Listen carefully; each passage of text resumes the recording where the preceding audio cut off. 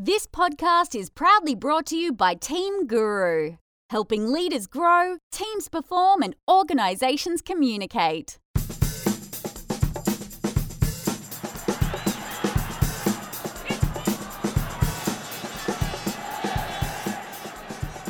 Welcome back to the Forza City podcast, Brisbane City's very own podcast, giving you all the updates and behind-the-scenes news from corporate travel management stadium. I'm David Frizzell, and as always, I'll be joined by the club's media manager, Simon Smale, and we'll run you through what has been an action-packed week of events down at the club. But Simon, we didn't get together and do our usual podcast last week. Why on earth not? No, we didn't. There was a bit of a gap in the NPL fixtures. And that was not the only reason. Don't be so bashful. No, I was down in Port Macquarie doing a half Ironman triathlon. Were you? That is very impressive, mate, and no doubt you won? Not quite won. I finished. I was pretty happy with that. All right, enough about you, mate. This is a football podcast. We'll stop talking about triathlon now. Now, Simon, City faced the slightly unusual situation where we took on the same side in consecutive games in different competitions. Tell us all about that. Yeah, sure can, Dave. Due to the vagaries and unpredictable nature of the Westfield FFA Cup draw, we ended up... That I believe you had a hand in organising.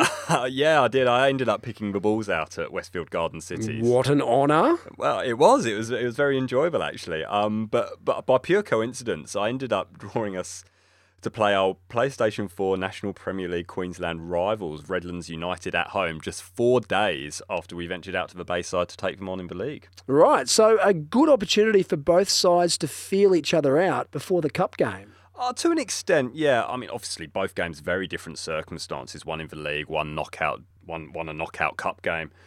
But it was an interesting scenario, that's for sure. So to put some order in what's been a really busy week or so, let's start with Friday night's league action. What can you tell us about that?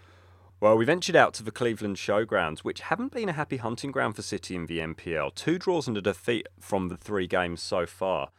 There's some great stats in the build-up to this game, if you'll indulge me for a moment. Stats. Simon, who doesn't love stats? Not quite as much as you, but most people don't mind the odd stats, so I'll indulge you for a while. Okay, well, I've already mentioned the City are winless at the Showgrounds prior to Friday night, but we also have a fairly indifferent record just in playing on a Friday, only winning 33% of our games, which, granted, is after work for most of our players, so maybe that has something to do with it. It was also the 3rd ever game played on Friday the 13th in the NPL. Was it really? Okay, as I say, most people don't like stats quite as much as you, but that's not traditionally a good date to travel. No, it's not, and both games had actually involved either City or Redlands. City drew 1-1 with the Raw Youth last year on a Friday the 13th, and the year prior to that, Redlands thumped the Pride in Ipswich, so travelling wasn't so much of a problem for them. Also, Antonio Murray was sitting on 49 National Premier League Queensland goals for City. A phenomenal record. He was looking to bring up his half-century on Friday. Excellent. How did all that play out? Well, it was a really intense game. Brilliant football from both sides. Redlands boasted a 6-game winning run going into the game, so we're in fantastic form, and took the lead through debutant striker Alistair Davies, who'd recently moved over from Brisbane Strikers. That got Redlands' backs up, and they absolutely pummeled City for the next 5 minutes. Tim Allen had to pull off a series of fine saves from Graham Fife and Davis again. City really had to weather the storm. They did weather the storm and equalised just before half-time. They did. Moto Kikiki scoring his 3rd goal of the season from a corner. Slightly unusual for a team as well organised as Redlands to be picked off from a set-piece. But it was a great header at the near post. And then suddenly City were on top. And really on top. They absolutely dominated that period just before half-time after scoring. And that really typified the frenetic nature of the game, incredibly end-to-end and hugely entertaining. Evenly poised going into the second half, but did Redlands have the upper hand? They did create a lot of opportunities, but having said that, Allen was equal to all of them. Davis did beat him once. He saw a 20-yard strike come back off the post. But Allen was absolutely superb in the City goal, and really, he and the defence created a platform for City's winner with the solidity at the back. So City really stole it then? I mean, you could say that Redlands deserved at least a point, but in the end, City took the lead and scored the winner from another corner, created confusion in the box, Matt Biggins heading back across goal for Nathan Bird to fire home for his 3rd goal of the season. After that, Redlands did throw everything they had at City. The kitchen sink, their neighbour's kitchen sink, absolutely everything. It was relentless pressure. But City's defence held firm.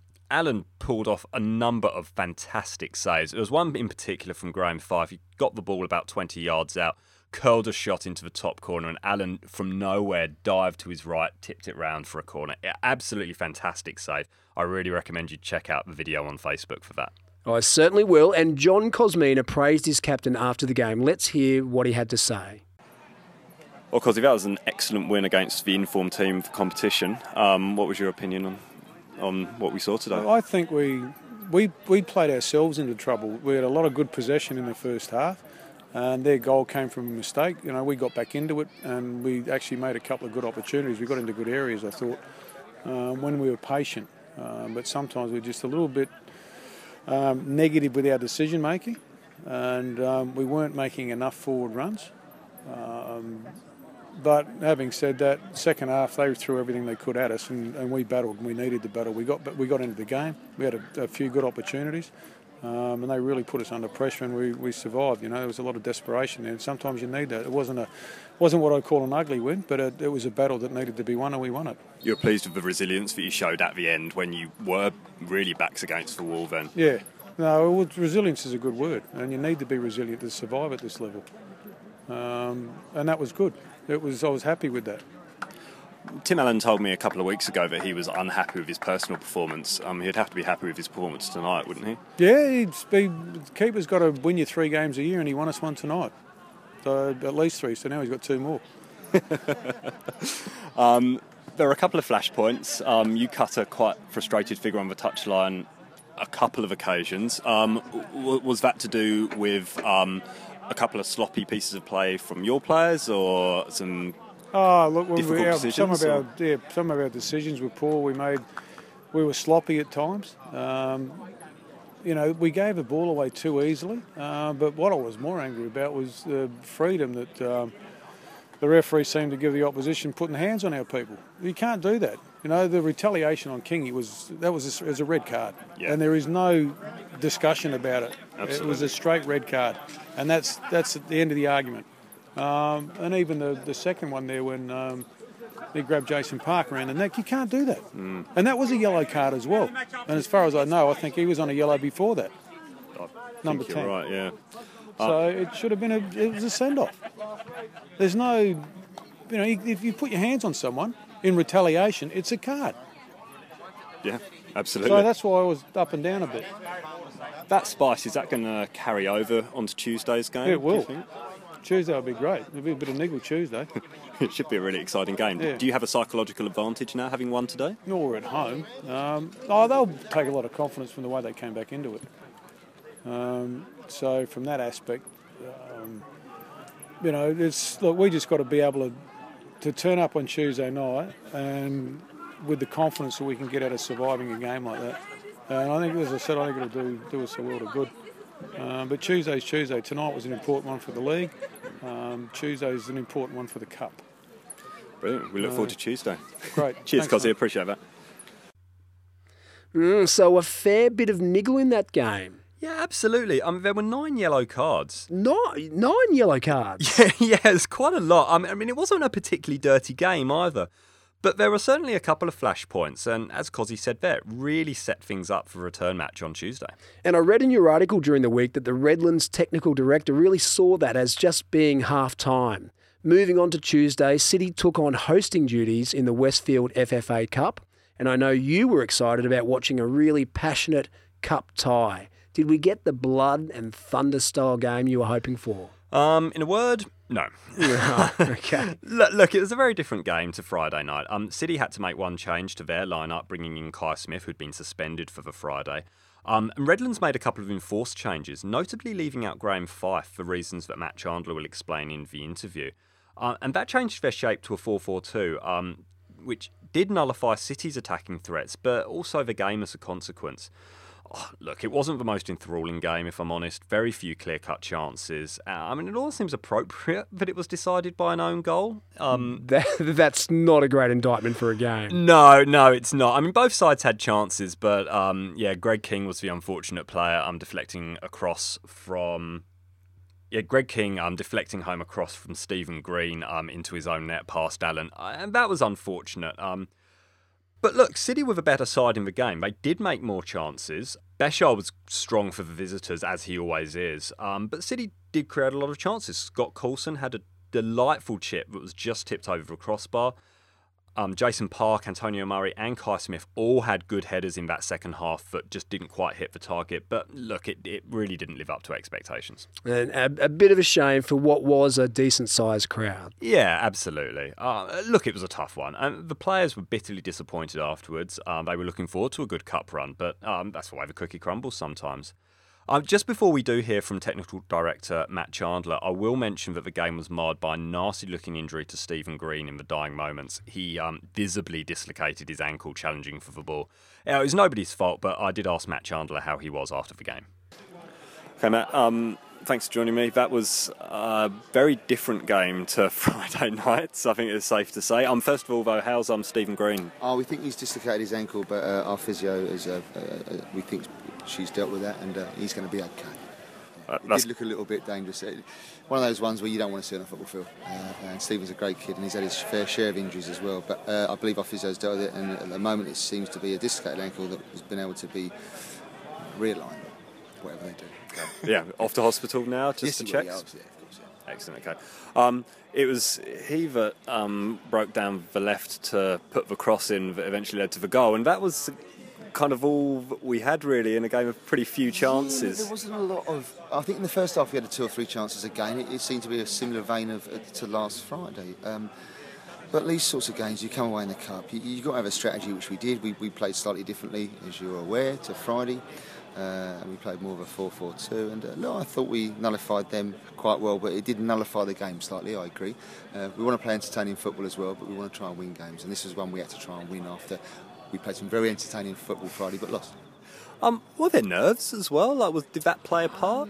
No, I don't think so. There was anticipation.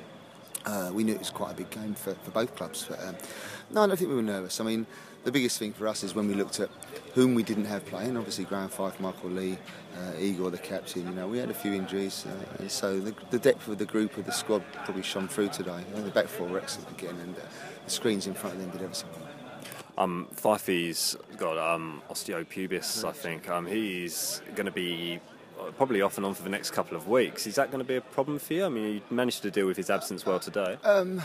Look, Graham's a special player. Probably one of the best sort of semi-professionals I've ever worked with. With Michael Lee coming back real soon and Igor, they're probably 2 weeks away. Look, Graham is going to be in and out of probably the rest of the season, if I'm honest. But with Michael and Igor returning, that obviously helps us. We didn't have a playmaking midfielder today, so we had to deal with that and play a different way, which is the outcome you saw. Absolutely, you did that. You move on to play, I think, Moreton Bay or Rochdale. So in the next round, congratulations. See you later in the season. Cheers. Thanks Cheers, again. mate. Nice to see you, Appreciate mate. Nasty injury. I'm glad to hear he's okay. It sounds like Redlands have a few injury concerns. Yeah, look, and that's going to be a challenge for them going forward. Redlands retained second spot on the ladder after City's league win on Friday, City moving up to 4th. It's all getting a little bit tight at the top of the table. City are just 1 point behind the perennial rivals and their opponents on Saturday, the Brisbane Strikers, which sets up Saturday's match very nicely. And the old boys game, always a huge occasion. This year should be a cracker, with both teams going well in the league. Yeah, for sure. Get down to Corporate Travel Management Stadium on Saturday night. Kick-off in the NPL game is at 6:30, but make sure you get down early to see the old boys game. Former players of both clubs kicking off at 5:15. Glenn Chapman's going to be providing live commentary. It should be a really great event for both clubs. Excellent, Simon. And just quickly, we have international visitors in the city at the moment, and City will get to challenge them next week, I understand. Absolutely. The New Zealand All Whites will be using Corporate Travel Management Stadium for a couple of training sessions over the next week as they prepare for their OFC Nations Cup campaign in Papua New Guinea next month. They'll also be taking on 3 local NPL sides as warm-up games. Western Pride are playing on Wednesday night in Ipswich. That's an open game, so if you're out that way, get down to Briggs Road. But then there are 2 closed games, no spectators or media allowed, unfortunately, against Redlands and Sissi in the next week.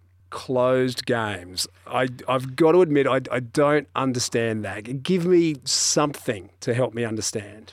Look, I think they're going to be trying out different techniques, different different positions, different strategies, and perhaps they just don't want any spies in the camp checking out. Or they don't want people to see them lose to a club side.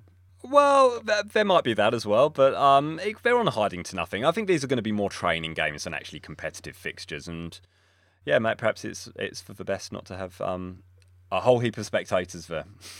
But Simon, you might be able to sneak in and give us the lowdown. Yeah, I'll see what I can do. I'll get my disguise out. Excellent, Simon. Thanks for that. And thank you for listening to another episode of the Forza City podcast. I'm David Frizzell. Get down to the Old Boys game on Saturday. It is going to be fantastic. But if you can't get there, we'll give you the full rundown next week on the Forza City podcast. Bye for now.